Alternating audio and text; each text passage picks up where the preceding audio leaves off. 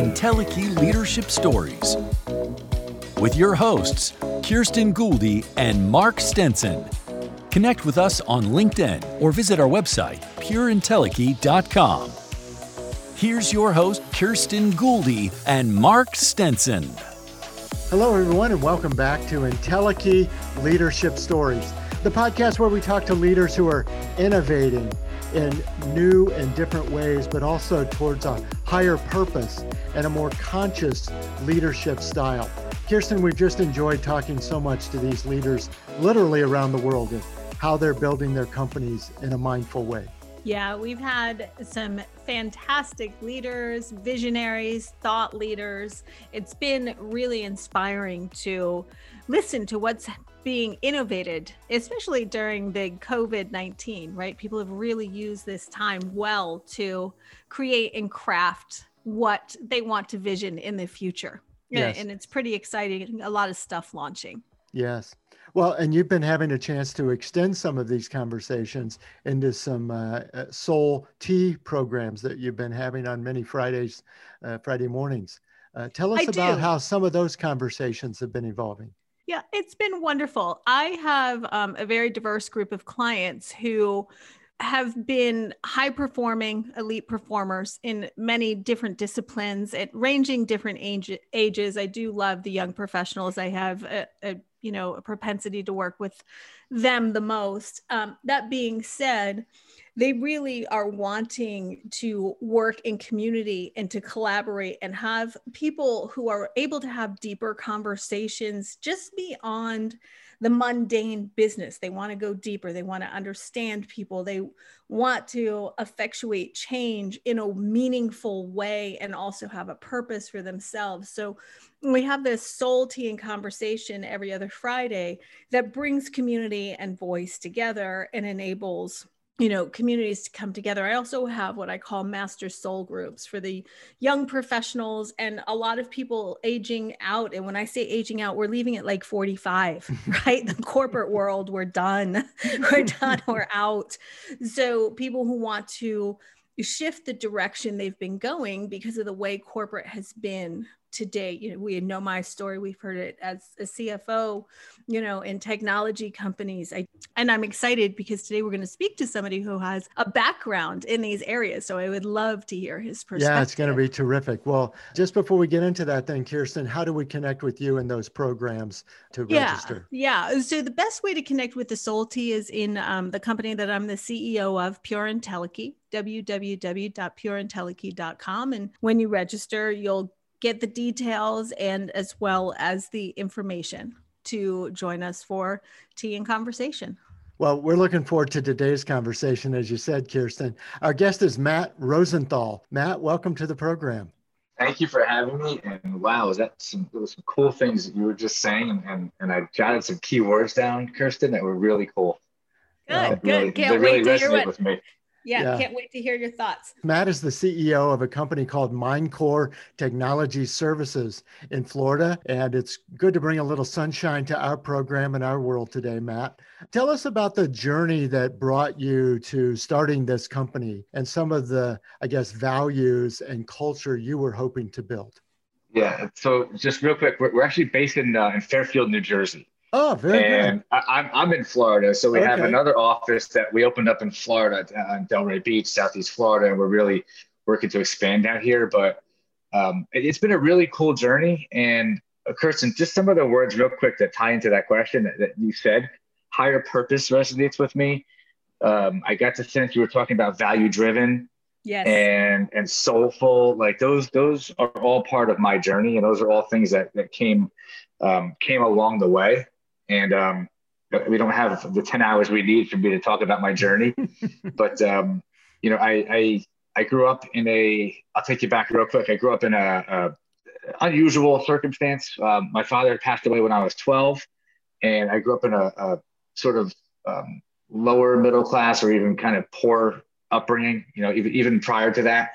So my view of the world and my view of money and finances and feelings and emotions, they really are rooted in like a very, frankly, dysfunctional, like troubled upbringing, so to speak, which I find, by the way, is common with a lot of successful entrepreneurs.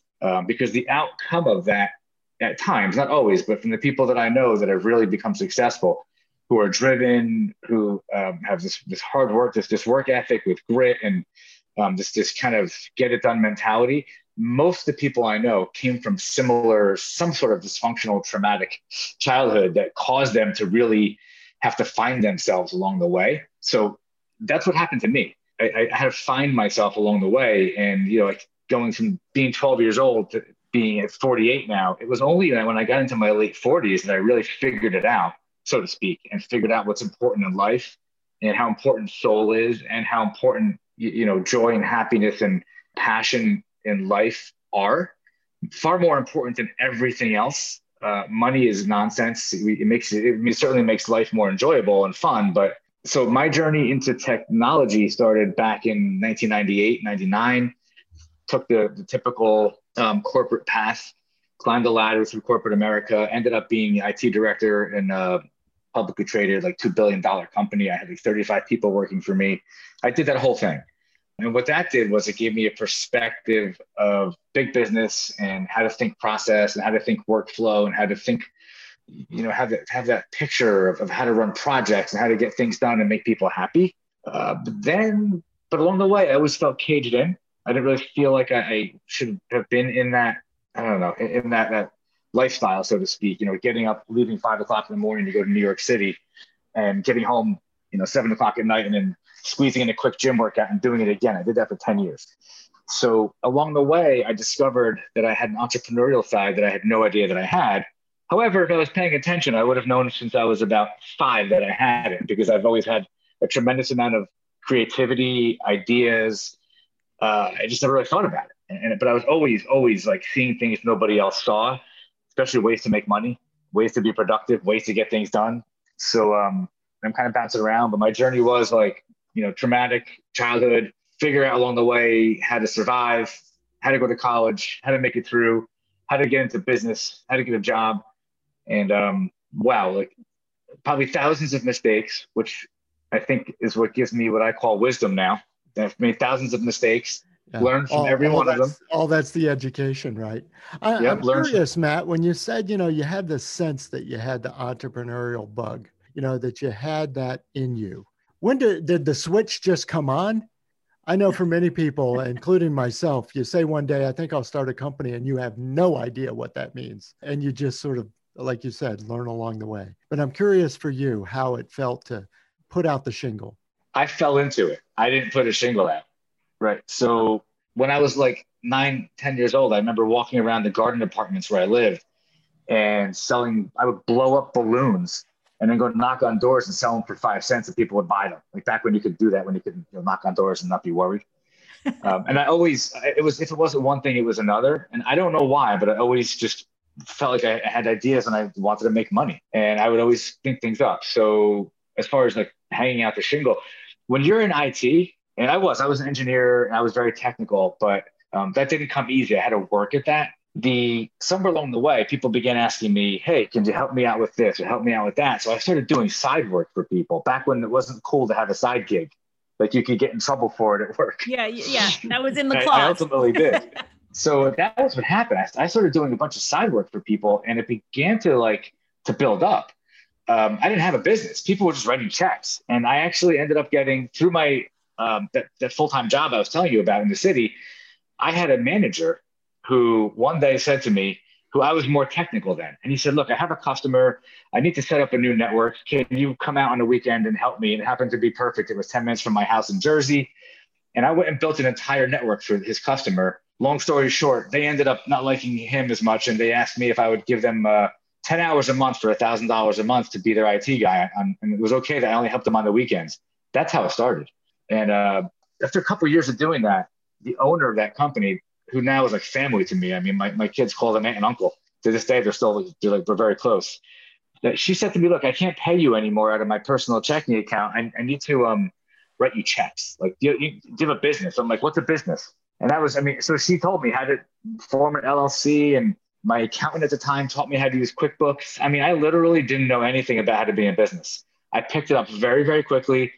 And once I saw that I could get this thing running, I started getting more and more side business because I was putting myself out there more So ultimately, it ended up that I was making 3 times as much from my side business as I was from my full-time job in the city. And I saved all the money. I never spent any of it. So I was building up a bank account so I never even had to invest in the business. Well, what happened was that job in the city, at one point, they discovered I had a side business, asked me about it, confronted me about it. And I resigned from the job. I mean, there was a lot that happened in between, but I resigned from that job.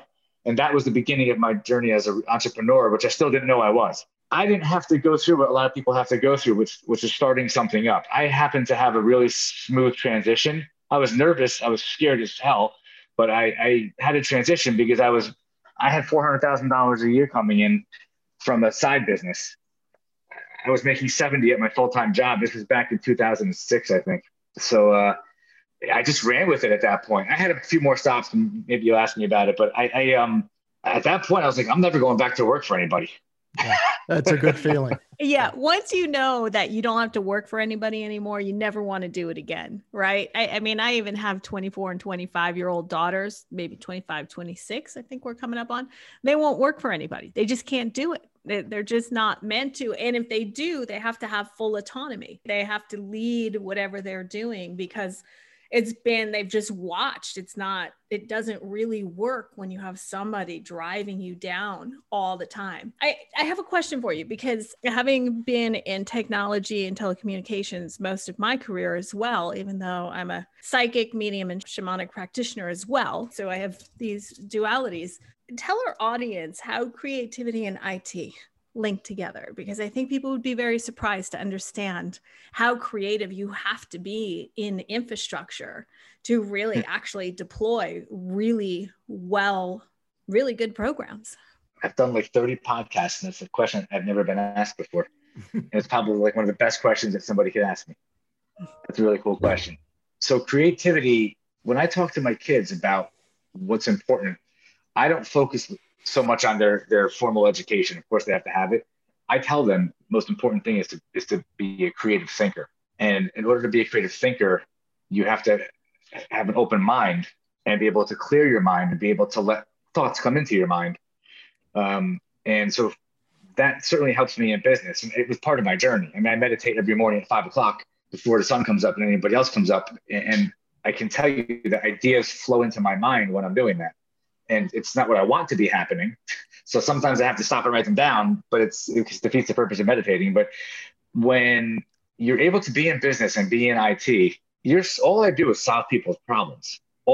That's what the entire job is. It's, I mean, we're delivering solutions and we're delivering strategies, but I have to be able to really understand what somebody's problems are and think way outside the box and see what nobody else is seeing and offer solutions that are not just like, oh, okay, you need this. No, it's you want your company to do X, Y, and Z, and you want your employees to have this experience. I have to think about how to create that. And then when I come up with the ideas and the solutions, I mean, I call it applied technology. We take stuff that's already been invented and we apply it, but the idea has to come first.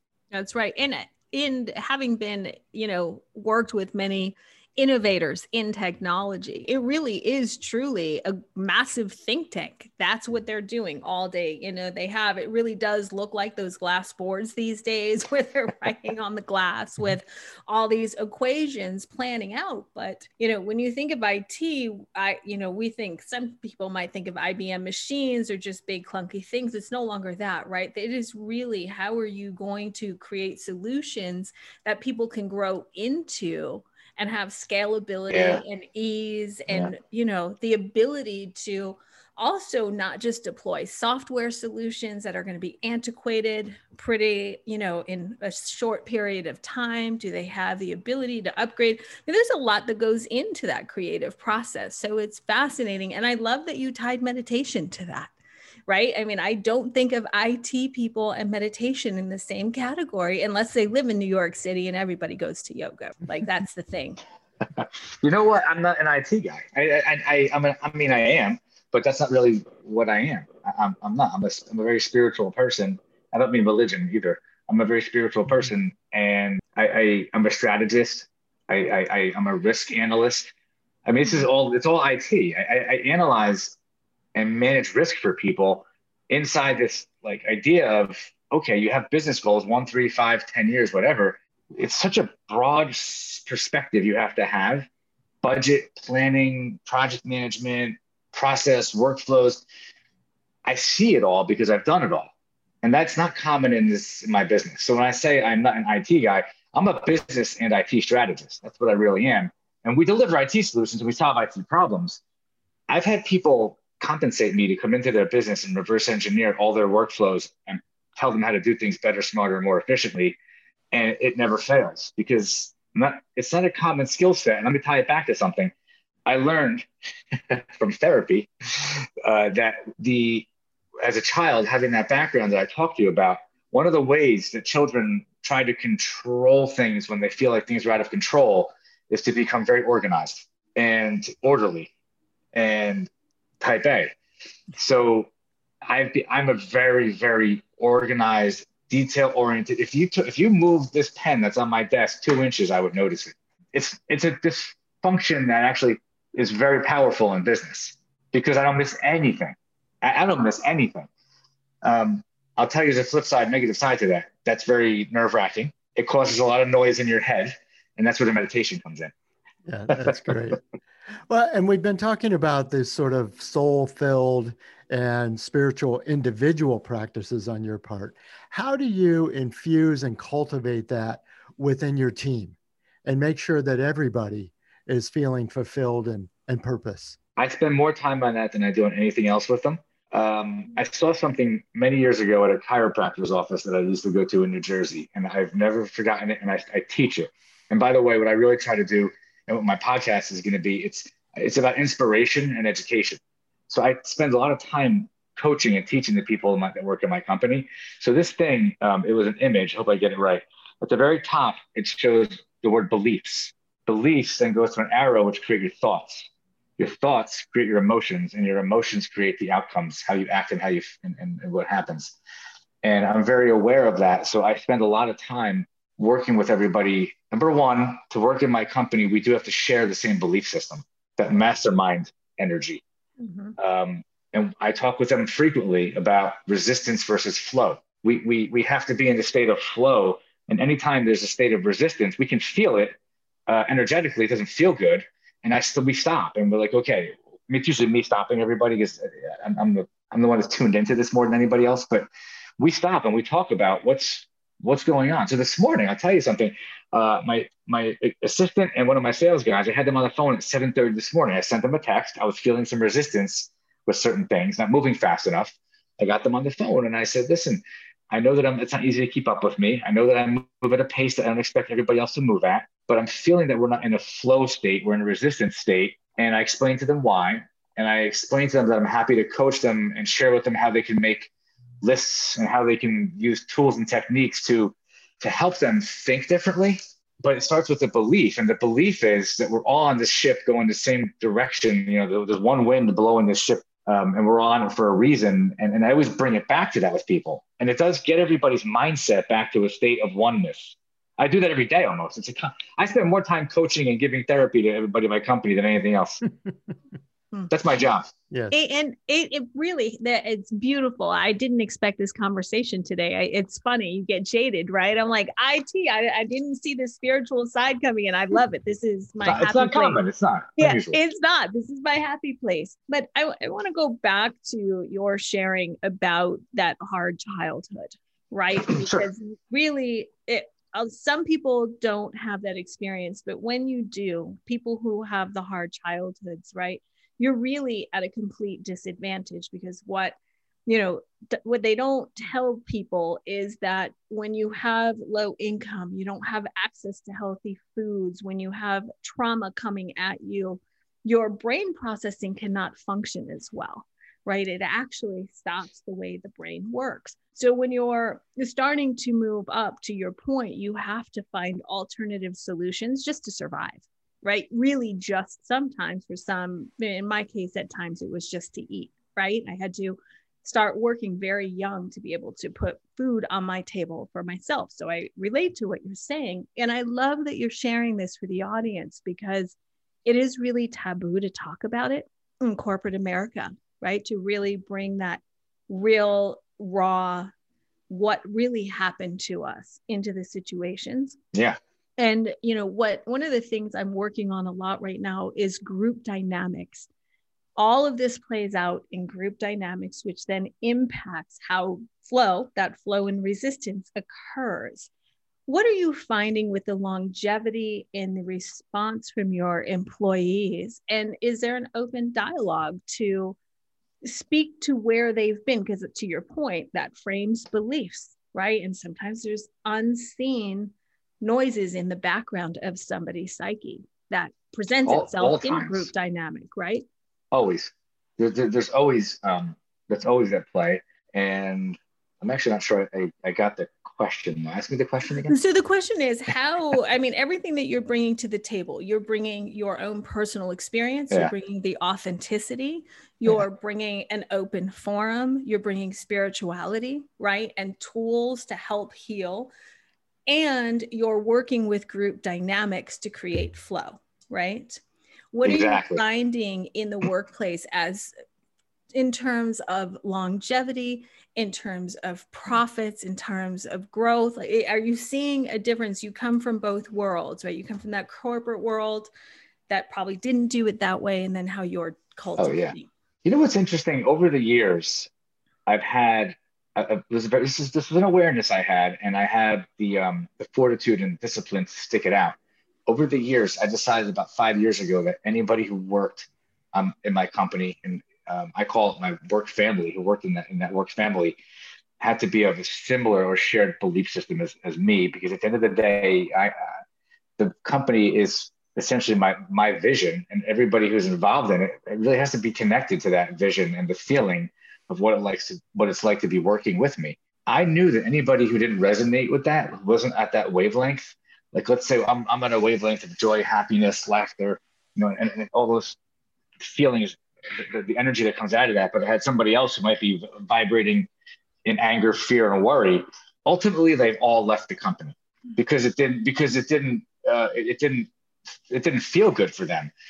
I'll take it to an extreme. I had a business partner who ultimately, I had 3 partners at one point because I've done 3 mergers, acquisitions over the years. That's how I really grew the company.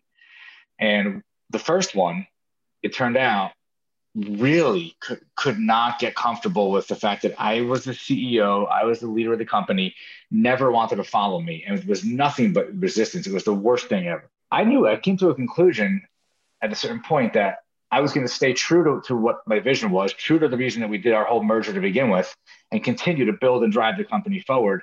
And if he wasn't comfortable at a certain point, he'd be so uncomfortable, he would just leave.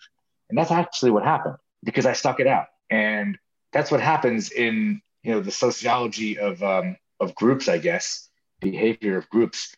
When somebody doesn't feel like they belong, they tend to leave on their own. You don't have to really do much as long as you stay true to what you want the vibe to be. So for me, I want the vibe to be something very specific. We're very, very customer centered, like customer focused, very focused on personal improvement. I buy books for everybody every so often. I'm like, here, everybody read these books, because it excites me and it inspires me.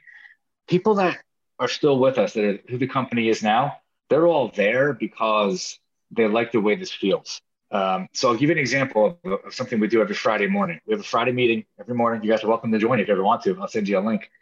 We all get on here now and we do this. Every Friday, after we get through the business of the meeting, which is like a half hour, somebody has to speak about something that they're passionate about. And it doesn't matter what it is.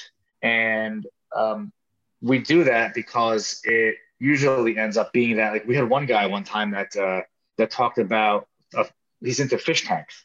So he talked about the ecosystems and what it's like to put it together. And he actually tied that back to how important it is that everything in our ecosystem and the company works together and everybody works as a team and everybody does their part.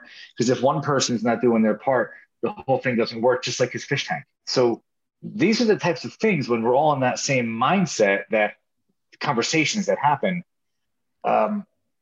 In the middle of the day, if I feel like I'm talking to somebody, which happens a lot, and I can sense that there's maybe they're overwhelmed or something. And I wrote this down when you were talking before. I have one person in the company that I know had some things also as a child. And oftentimes when I say something, the person gets very defensive, like I'm blaming them. I know right away that it's not about what I'm saying. because I realized what I'm saying isn't blaming at all. And not too long ago, I had a conversation and I just gently pulled back the layers and I discovered what I thought was going on. There's a I'm not good enough belief underneath everything. So whenever I get some constructive criticism, it's taken as something's wrong and it's defensive. And when I shared with this person that I think it's that you really underneath it all feel like you're not good enough. And I want you to know that you are good enough and that you're very valuable. And I went through all the things that are so great. The entire energy of this person changed and it lasted for weeks.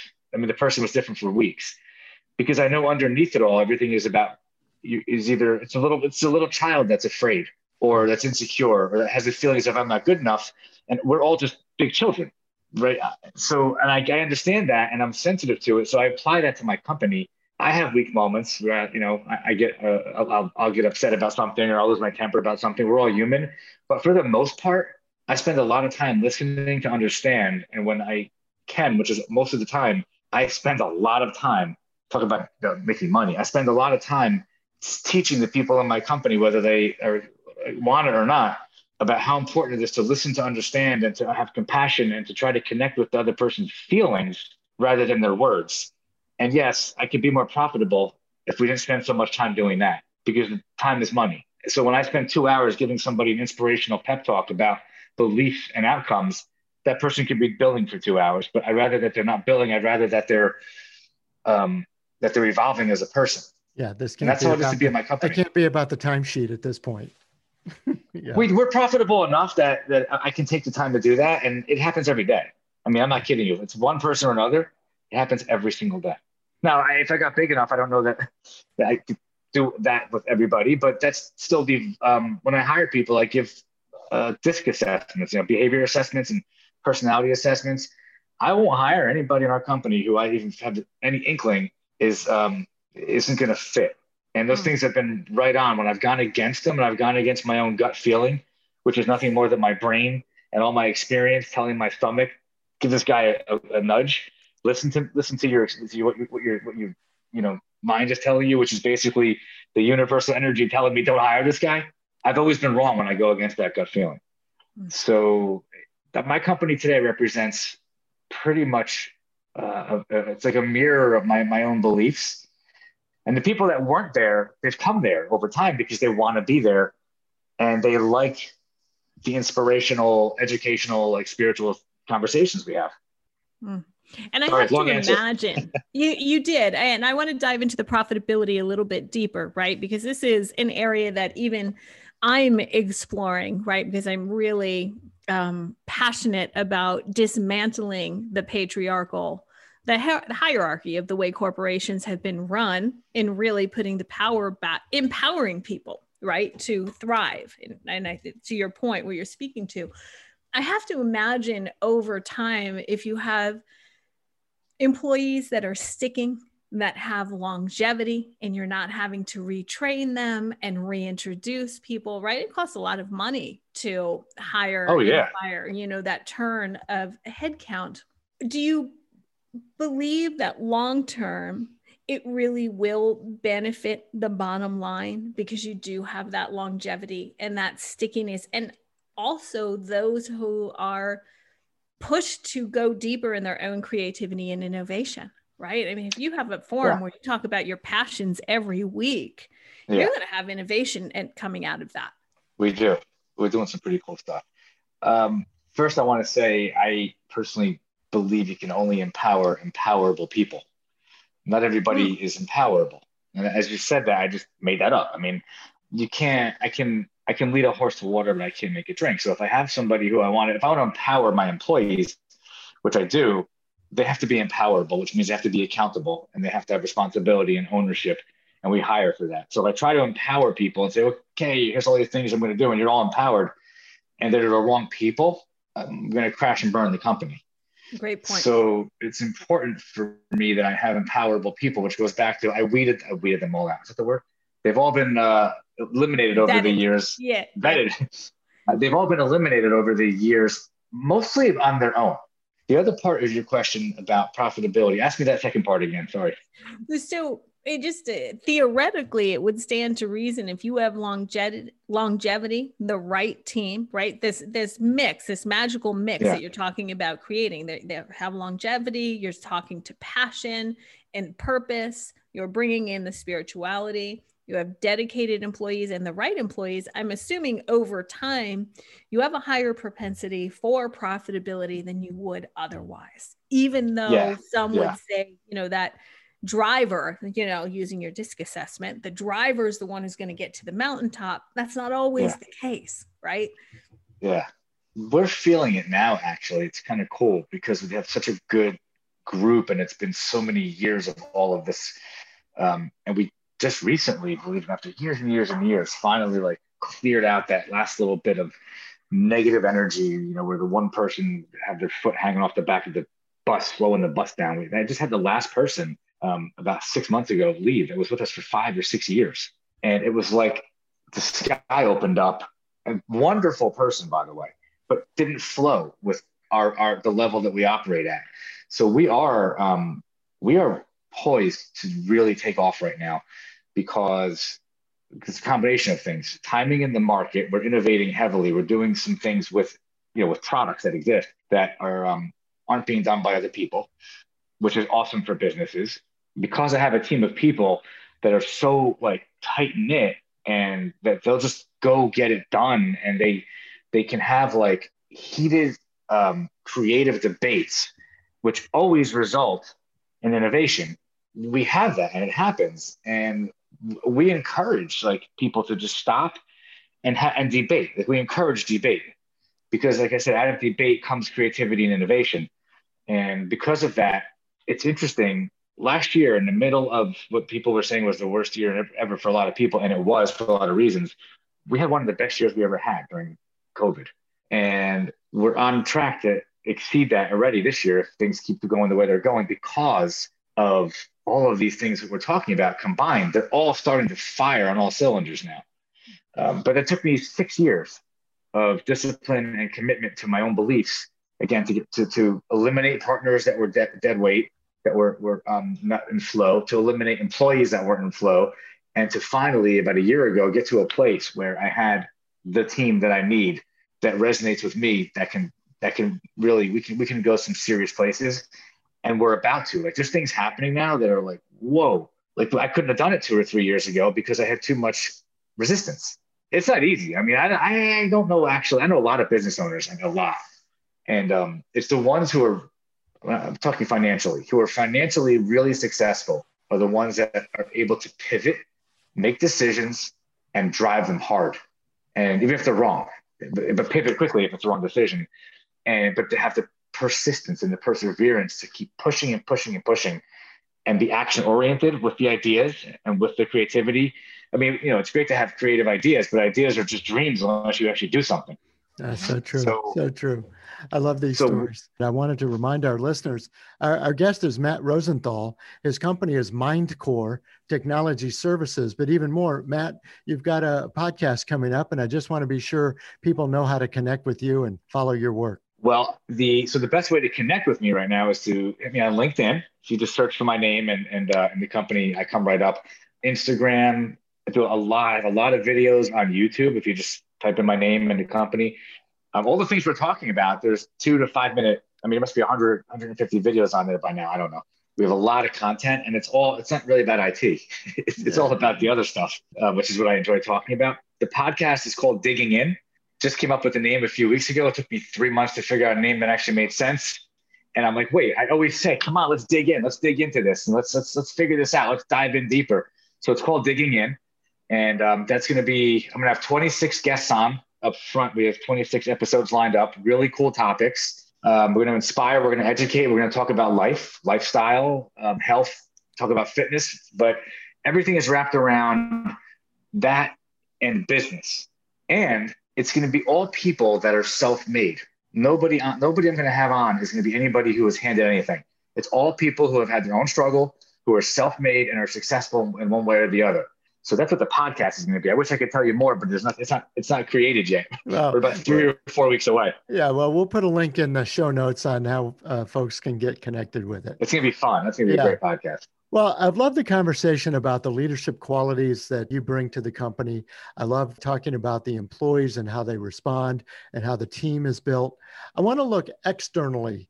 How are the clients attracted to a company that has the kind of mission and purpose and service orientation and heart-filled passion that yours does? Do you mean, literally, how do we get clients? And I guess I don't mean process-wise, how do you get clients? I guess I'm saying from the outside end, we've been talking about the inside. Why do they choose us? That's great. But do the clients feel this pulse? Yeah. They feel, and do they feel the difference and tell you, your team has a different pulse than other people I might have worked with? They do, actually. So my business could be probably double the size if I took just anybody off the street as a customer. It's the same thing with our customers as it is with our employees. We aren't right for everybody. And so in order to work with us, there is a vibe, there's a feeling that the customer has to also resonate with us. We don't work with customers if there's a feeling of resistance, if they don't value their IT, if they don't look at it as an investment, if they don't look at it as important as the relationships they have with their own clients. Your IT investment is probably one of the most important things you could do. So we don't really tend to get along well with people that don't have that belief. We can vet, that gets vetted out like in the first one or two conversations we have with somebody. We just kind of nicely will say maybe we're not the right fit for you. Conversely, to your real question, people that want accountability, ownership, clarity, strategy, they can feel that from our conversations. We talk about these things. We ask questions that I don't think most other IT companies ask. We're not the only ones, but well-run businesses like ours ask similar questions. But in IT, in our business, it's in the minority because most IT companies are run by technicians who've started companies who never really figured out the relationship part of it, the business part of it. It's not a knock on the industry. It's just the truth.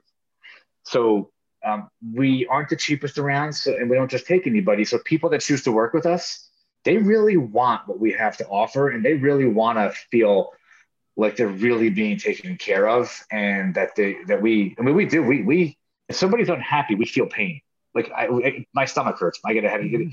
If we can't have unhappy customers, and we go to all ends of the earth, there's no clock on the wall. There's no Saturdays and Sundays. We do whatever it takes, because that's what we believe we should be doing. We're here to deliver a service that improves people's lives. And that's really what it comes down to. So, but not everybody wants that. Some people just want the cheapest person. And so they'll deliver the service differently. We can't give this type of commitment and level of service at a Walmart price. Mm-hmm. We could be double the size if we lowered our prices and just took anybody and didn't care how they actually valued their own IT. But we do care. So you can feel it in the conversations. A lot of people pass on us. They don't want to work with us because we would hold them to accountable. One of my jobs is with all of our customers is to hold the customer accountable to make good IT decisions. I'm not going to argue with them. They need to hold. So I'm going to, professionally and nicely hold them accountable and give them advice and guidance. If they don't take enough of it, then it's what do they need me for? It's funny when you're talking, I'm thinking of all the consultants that I've hired over the years in these companies that I was a part of. And the company just could not deliver on what these consultants needed to finish projects. And so they never got finished. Thousands of dollars went out the door. So common. It's so common. We see that all the time. Yeah. It's incredible. Some companies don't know how to finish a project. They actually culturally don't know how to take a project over the finish line. I've seen it. It's so common. Yeah. And it's so common. These things that really have no finish line. It's like, I don't know what done looks like. It doesn't help. Oh, I see that all the time too. When we do projects for people, one of the things we do is a kickoff with the customer, no matter how big or how small the project is, confirming expectations, confirming communication planning, and confirming what the end looks like. Mm-hmm. And that there will be a project closeout and client acceptance. And it's based on a statement of work that we all agreed to. Right. Yeah. When we do that. Novel. There's an idea. That comes from my $2 billion, my experience in that big company. Like they taught me how to manage projects like really, really well. It was great. Yeah, I love it. Do Matt, have to know real quick. Sorry, Mark. What is your DISC profile? Just curious. I know what Mark's is. I know what mine is.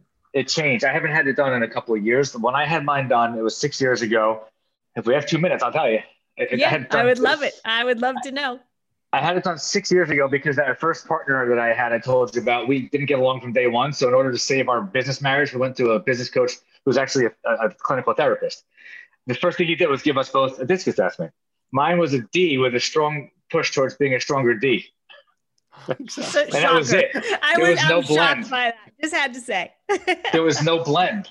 Now that's not the case anymore, but he also gave me emotional IQ assessment, which I didn't even know I was taking. And it was funny. So it's just to be interesting because I've never said this out loud, at least on something that's going to be put out publicly. So at the time when it was delivered, the EIQ part of it was delivered. I'm not sure if I should say this. Well, I guess it doesn't matter anymore. All the legal stuff is done now. The person we were working with said to me, Matt, I need to take you through yours privately. We can't do it in a group session with the two of you. And I'm like, why? He goes, you'll see when I show it to you. So I'm like, okay. So I went and had a 3-hour session with him. He took me through my emotional IQ results, and I scored in the 99th percentile. And he's like, I think at the time, he's like, in 10,000 hours of clinical work, I've only had one other person I've ever met that scored that high on emotional IQ. And I didn't even know what it was. So he explained to me what it was. And I'm like, oh my God, that's how I've gotten through life. That actually explains a lot. It really explains how I've been successful in the worst of conditions. And he said, here's the problem. You scored very low in your management of emotional IQ, which means you have a superpower that you don't know how to use because you don't even know you have it. And I don't know if you guys remember, there was a TV show back in the 90s called The Greatest American Hero. You guys remember that TV show? I cannot believe you brought this up. As soon as you described that, I thought of I also thought of The Incredibles when they don't really they have their powers. So I was like I had a superpower. I would fly into buildings with it. So having a superpower with my strong D, I was a very, very difficult person to deal with. And I'm not anymore, but at the time I went through 6 years of therapy, and I'm a completely different person. You wouldn't even recognize me if you knew me 6 years ago.